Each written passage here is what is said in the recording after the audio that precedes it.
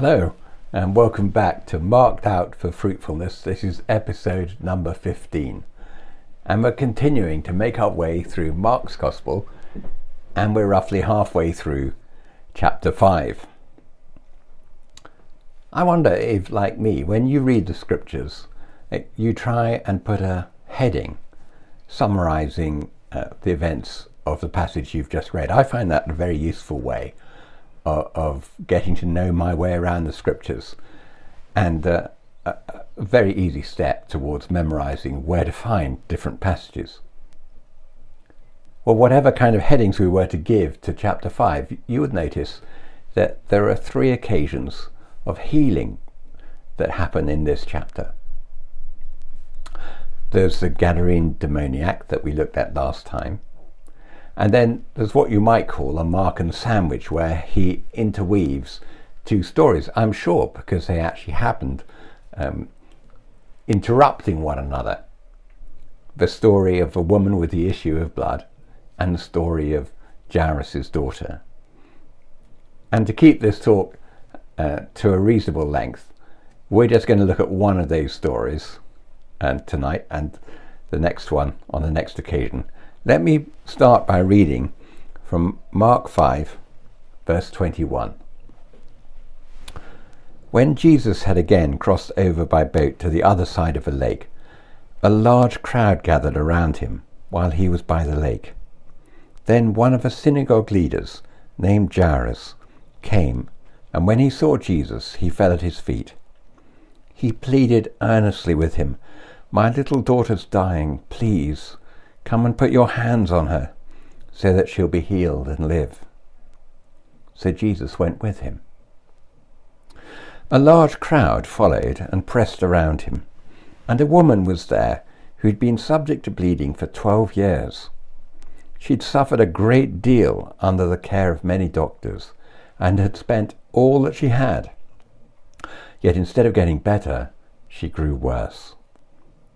When she heard about Jesus, she came up behind him in the crowd and touched his cloak, because she thought, if I just touch his clothes, I'll be healed.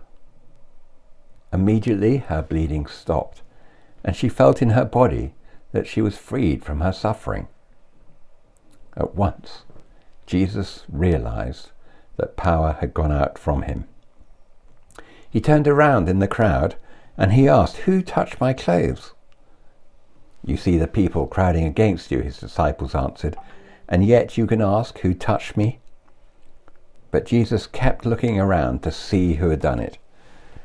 And then the woman, knowing what had happened to her, came and fell at his feet, and trembling with fear, told him the whole truth.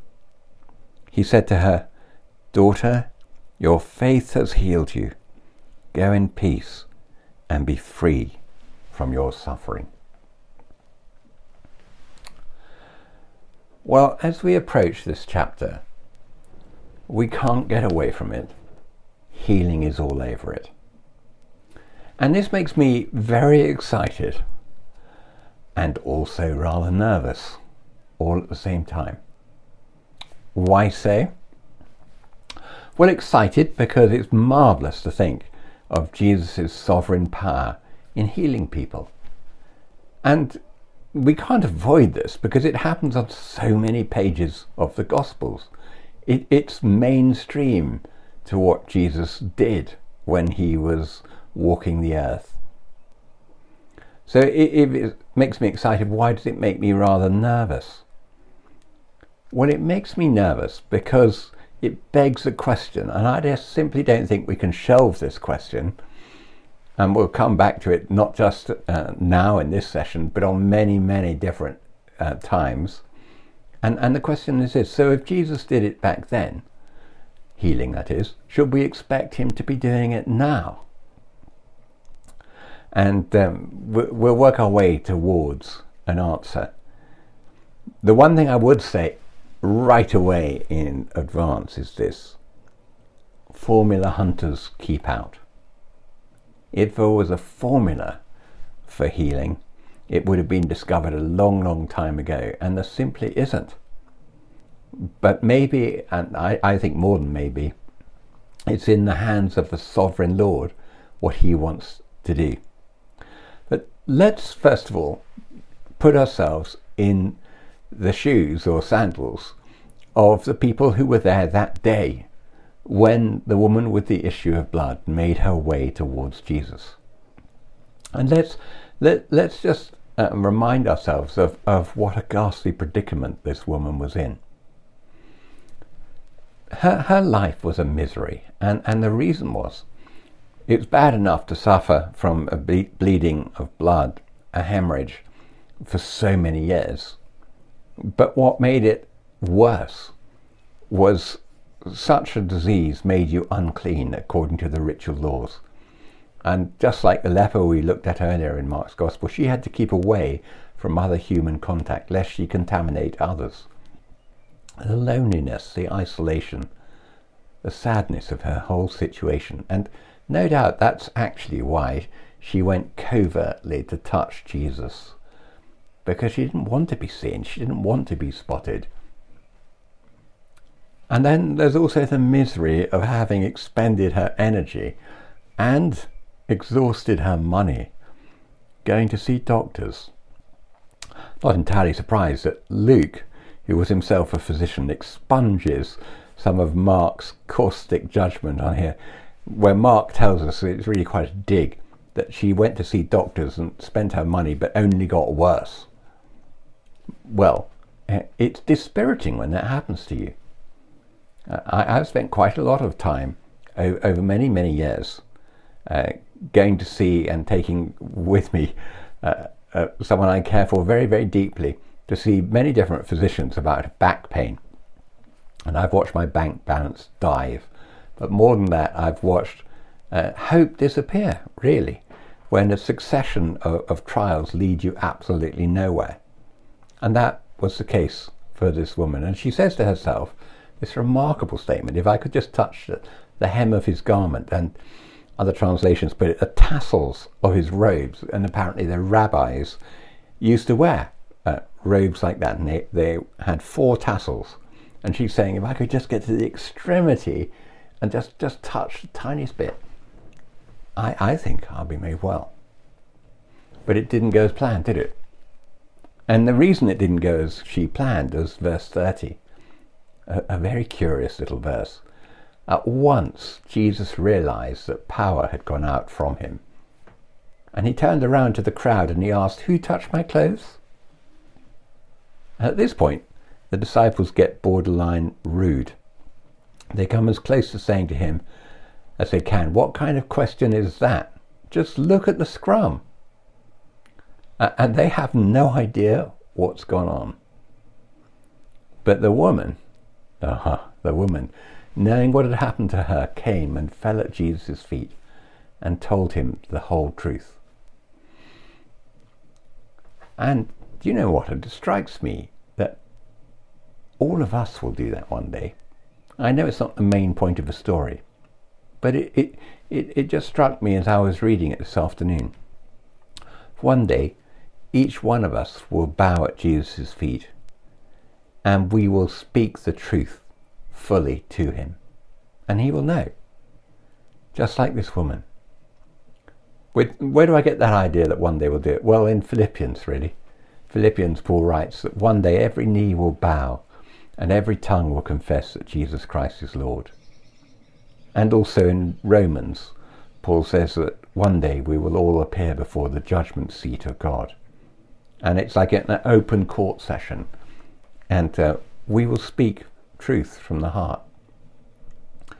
But unlike the woman in this story, I don't believe that those of us who have handed our lives to Jesus will do that with fear and trembling, because we'll have confidence that the love of God has captured us already and we've been forgiven, and we, like the woman, have been told by Jesus to go and be set free.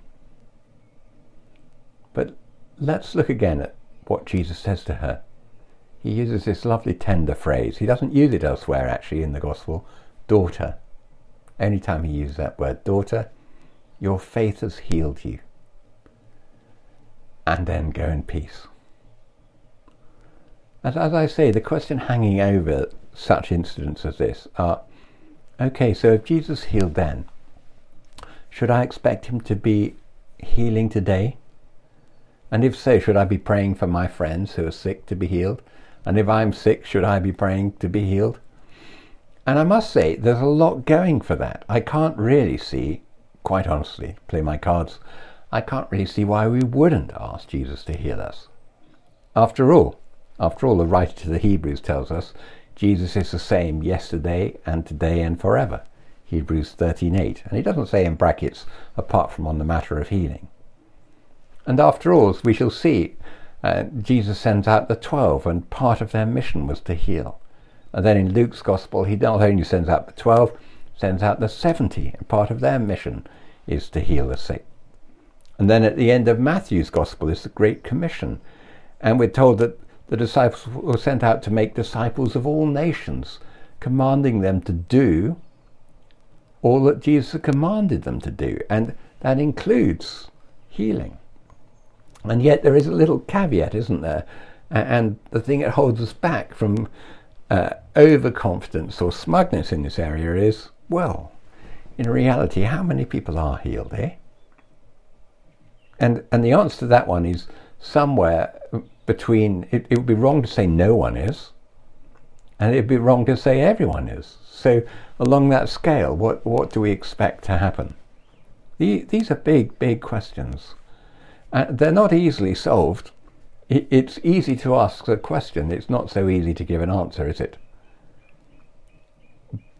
But I've been around this block many, many, many, many, many times. And I'm always sure of this.